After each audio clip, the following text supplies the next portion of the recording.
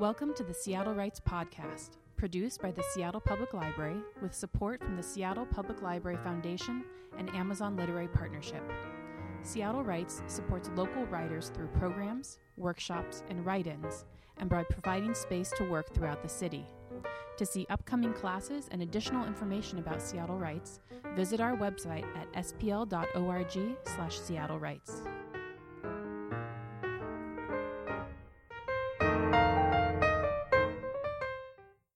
Nancy Rawles has worked as a journalist, playwright, and novelist. Her novel, My Gym, was the featured Seattle Reads title in 2009. Nancy teaches writing at Highline College and at Hugo House. In previous years, Nancy has taught a workshop for Seattle Writes called When Someone Speaks, a workshop in the art of dialogue. We're pleased to welcome Nancy today to talk about writing dialogue in books, plays, screenplays, and poetry. I think dialogue can enliven any kind of writing. I'm one of those people who, when I get to the dialogue part of a book, I get very excited. And if that dialogue is disappointing, then I might not even be caring to finish that book, because I love to get introduced to characters and conflict through dialogue. When I was a kid, so 100 years ago, and I worked at a bakery in Los Angeles, there were a lot of women I worked with who were older, who were much older. And there was one named Sophie. Sophie was probably 90 if she were a day. And she was about, 35. She was very, very short, except she wore platform shoes. And her hair was high and kind of lacquered. So she would look a little bit taller and more imposing. And she moved very, very slowly. So this was a Jewish deli and bakery. So people would come in for the holidays. They would come in for the Sabbath. And they're often coming where it's just about to be sundown. They're frantic. They need their bread. They need whatever they need. And Sophie is moving very, very slowly. But what I remember about her is her conversations, which were usually very short, and they went something like this. Excuse me, lady. Excuse me, ma'am. Can I freeze this carrot cake? And Sophie would say,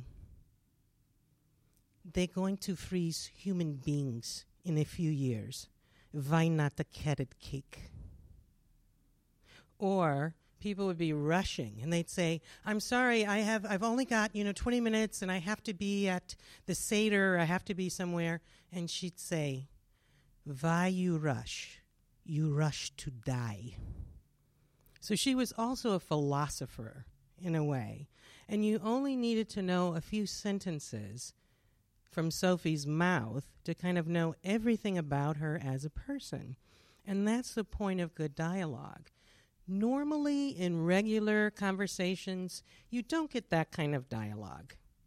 But when you're writing, your dialogue has to have meaning. It has to either illustrate the character, the situation, the background, context, the conflict. It's there for a reason. It's moving along the story.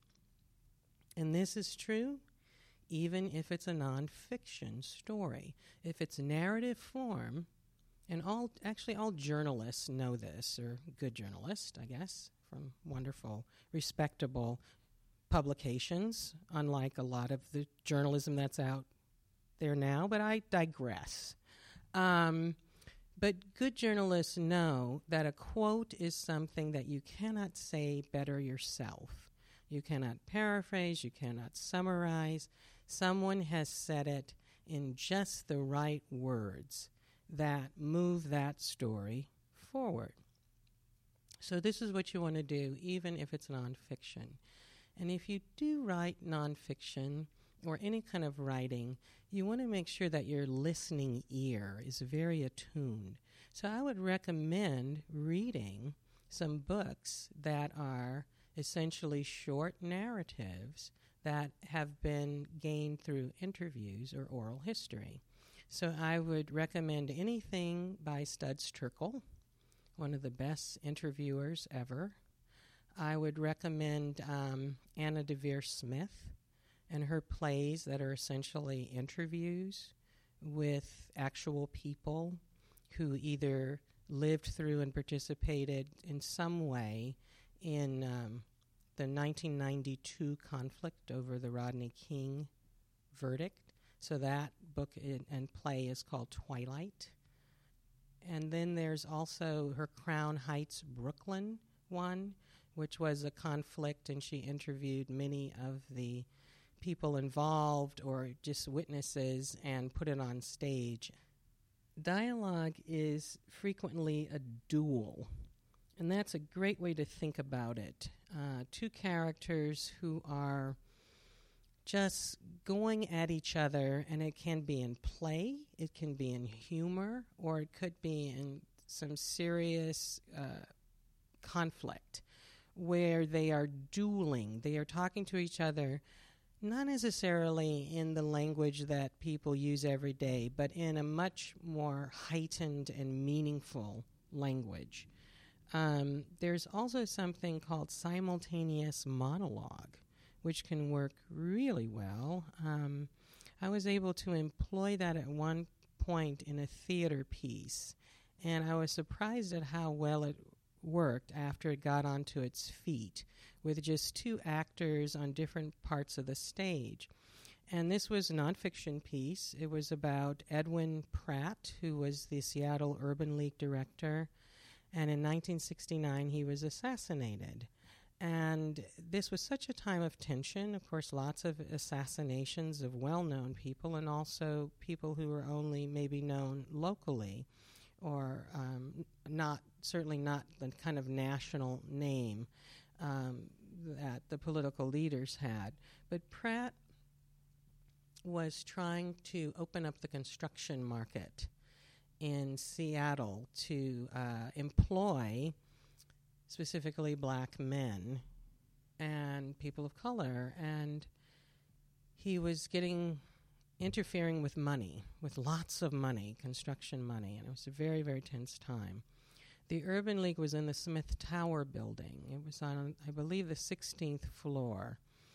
And one of the things, when I interviewed people who'd worked with him, one of the things someone told me is she said, you know, people would be so angry to see a black man in a suit ascending the elevator in a building like the Smith Tower.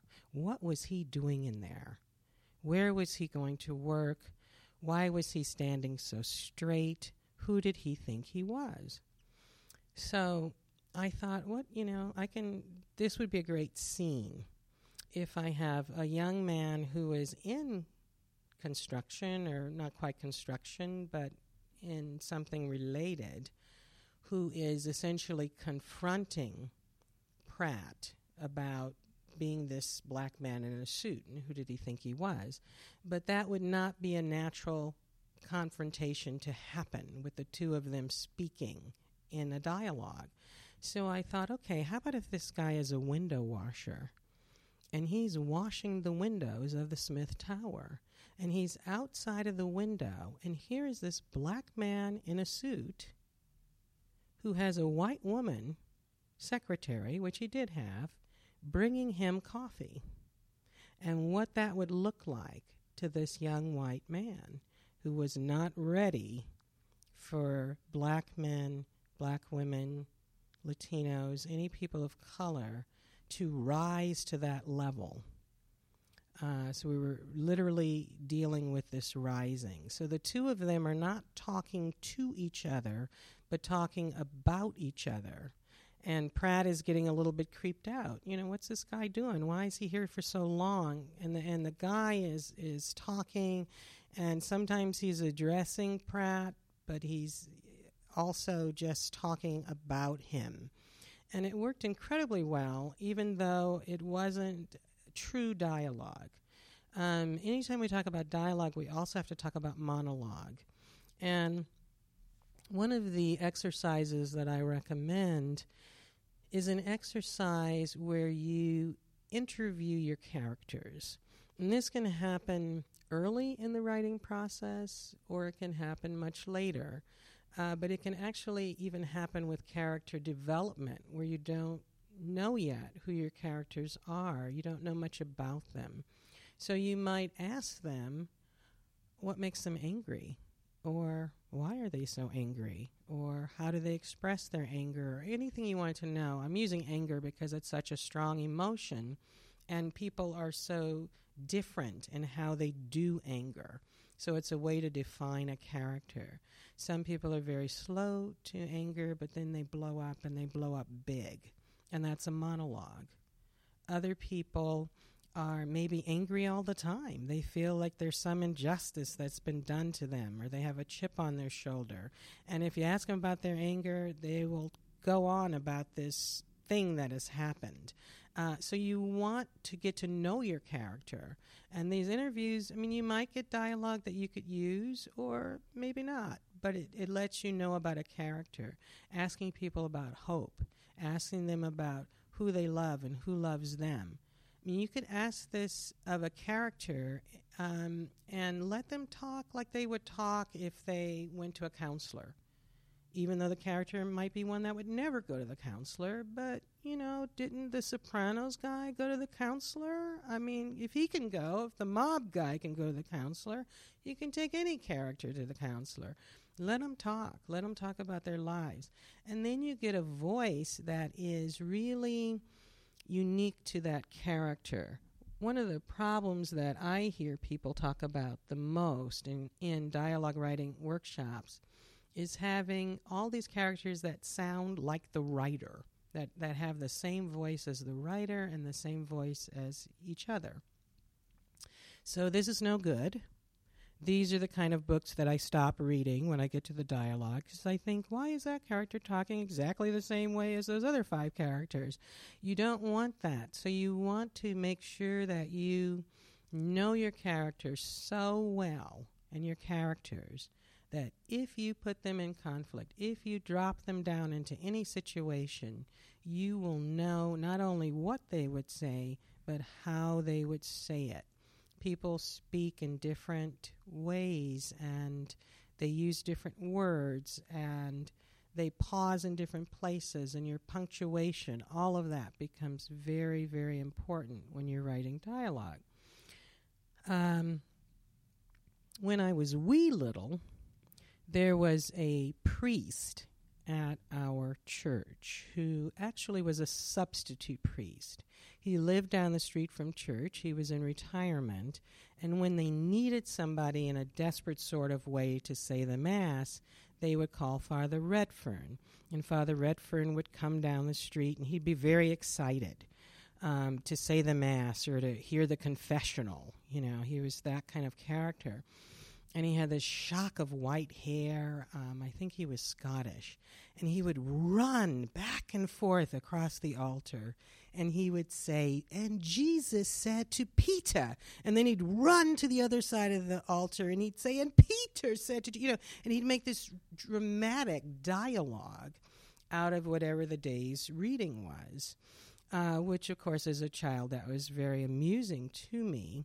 But I think, when we're writing dialogue, there is a little bit of that, because you're alone, basically, writing this dialogue, and you're kind of running back and forth between these characters, and they're talking to each other in their own voices and making their own demands. And if you don't want to be that strange person talking to yourself, running back and forth across a room, you should ask a friend or another writer to work with you on an exercise in which the two of you kind of drop yourselves down into a scene where you don't know each other's characters, you don't even know your own character. All you know are roles. You know that one of those characters has more power than the other.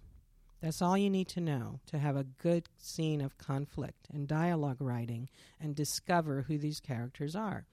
So you just decide. You decide, is one the boss, one the employee, is one the teacher, one the student, parent, child, whatever. Somebody has more power. And the person who has more power, or who ends up having more power, may not be the one who started out with the power. or who would seem to have it from their role. So that becomes interesting, too, as the conflict develops. The only thing you need to have for conflict is you need to have one character who could be the one with less power, who's making a request of the one with more power, who is not inclined to fulfill that request. Or you could have the one with more power make a demand on the one with less power, and then see how that one reacts. But that's all you just need an unequal relationship. And then you drop down into a room, so the two of you writing the exercise, or if you're doing it yourself, you just put those characters in a situation, in a scene, and you start right into the conflict. No hello, how are you? Nothing. You just drop down into the conflict. I have done this kind of dialogue exercise many times in many classes, including when I was an artist in residence in the public schools. And if you want to hear good dialogue and see good conflict, put yourself in a middle school anywhere in this country at any time. So I was in a middle school. It was a particularly chaotic middle school, which actually no longer exists. But anyway, in this middle school, I was explaining to the students how they needed to be in a scene, and it had to be conflict, and that they should just start right away with the conflict. So these two girls who were good friends started their scene with, "I seen your boyfriend with that whole Larry hoe cake at the mall." And, what could I say? I said, that's a great way to start a scene. The teacher was horrified. The students, of course, were very amused, And I thought, hey, that's a great character. You know who that person is from the first thing that comes out of her mouth. And then now what's the other one going to say? What kind of character is she? And we'll stop that right there because we don't need to go further with that. But it's a good example of students who got it right away of how to write a good line of dialogue. So put yourself back in middle school and see where that takes you. Examples of dialogue are often really good examples of dialogue are, of course, in plays where there's more dialogue. Playwrights are telling everything through the dialogue. In fact, as a playwright, it's really all you own. I mean, the director's going to decide everything. The actors are going to decide. The scene, set people are going to decide. Everyone else is going to interpret this play, and you really are just almost giving them the skeleton, and they're putting everything else on the bones. So if you want a character in a play to weep, I mean, you almost have to write something that mentions it, or someone's reacting to the weeping, because otherwise the director could decide it would be better for them to stomp around or something else, or throw the chair.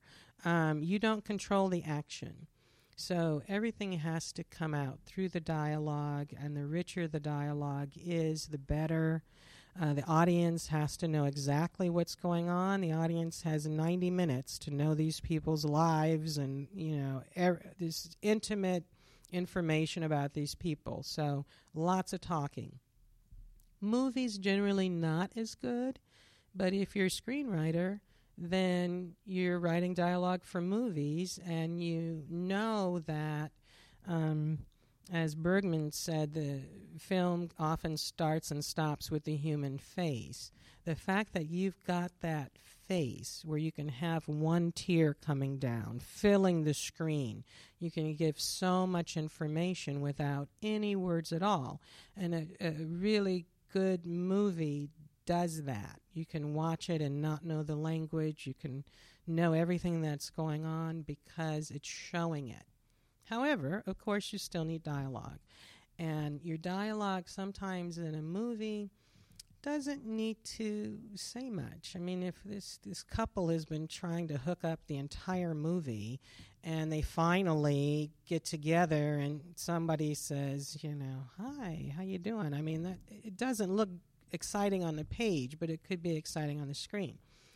There are lots of movies, though, that are rich in dialogue, and I'm going to recommend at least a couple because they're a good way to see well-written dialogue that could work in a movie or work in a play. One of them is by the British director Mike Leigh. Mike Leigh has a very interesting way of making movies that's a lot more organic than a lot of movies. So the actors get so much input into their characters and into what the characters say. I'm going to probably mangle this scene and misquote it horribly, but it's a scene with two characters in a movie called Secrets and Lies. And the one character is Cynthia, and Cynthia is the mother of Roxanne. And it's the first time we're introduced, I believe, to either one of these characters. So it's early in the movie. And Roxanne is watching television. I think it's a tennis match because all you hear is a ball back and forth. And her mother comes in and bothers her, or is in the room, and as we so often do as mothers. And she comes in and she starts talking about or asking Roxanne if she's going to go out that evening. And why isn't she going out? And, you know, when I was your age, I was out every night, or I don't know. She says something aggravating. And then starts talking about her legs and how she has such great legs, and wouldn't her daughter like legs like these, and these legs could turn heads, and the daughter says, you mean turn stomachs, and you know, they kind of just go right for it. So it's great that there's the tennis match on TV because it's a duel, it's a match. They are, you know, hitting that ball, whacking that ball across the net. So at one point, the conversation really heats up.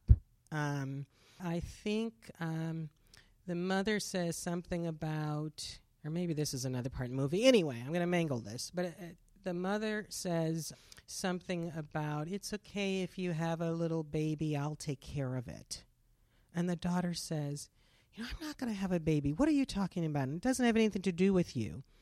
And then the mother says, yes, it does, because I don't want you dropping it at my door.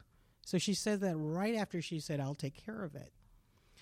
And she talks about her mother and her mother dying and how she had to take care of everyone in the household. And the daughter says, yes, I know.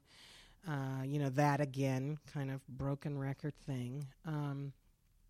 And she said, you know, my problem is I got saddled with you.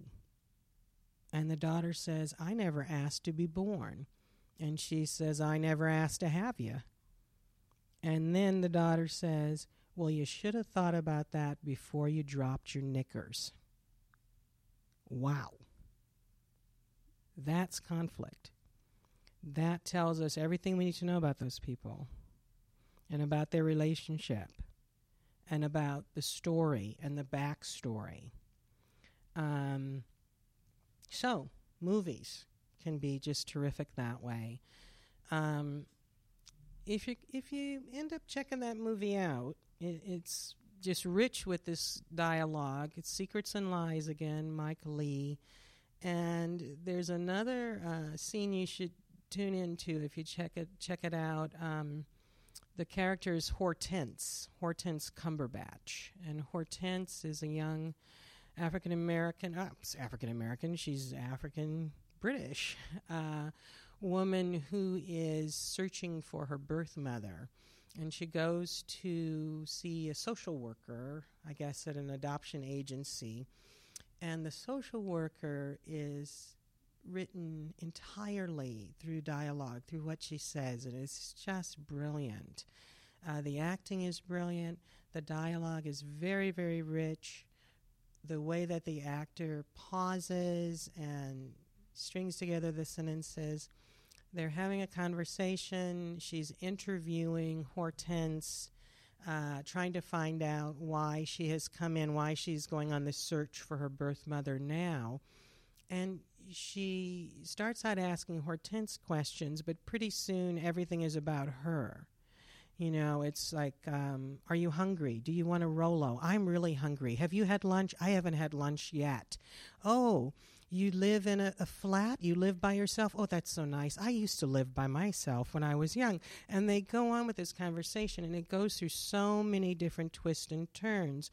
And you see this character develop in all of, 4 or 5 minutes. You see this woman go from being this kind of frantic social worker who you think is not very sensitive and just kind of pushing her through one client after another, to being this really compassionate, tender person who expertly handles it when Hortense breaks down. So again, great opportunity to see some good dialogue. So dialogue is a duel, it's a dance, it can have lots of humor in it. For humorous dialogue, there's nobody who beats Archie Bunker on All in the Family. If you see that in reruns, Archie's dialogue always defines him, his way with words, the way that he misspeaks, all of those characters on that show. It's brilliant, humorous dialogue, and I'm sure there are many, many others. Scenes, you always want to remember, think of it as scenes. And it can be a very short scene, but a very meaningful scene. And there are silences in dialogue. There are important silences. There are times when characters are speechless. And that's also very important to include and very important to remember. One last thing. Fences. August Wilson's brilliant play, wonderful dialogue. Now a movie. Denzel Washington, Viola Davis. What could be better? Great example of dialogue that is meaningful, that moves a story forward, that expresses character and conflict and everything you want to do with dialogue.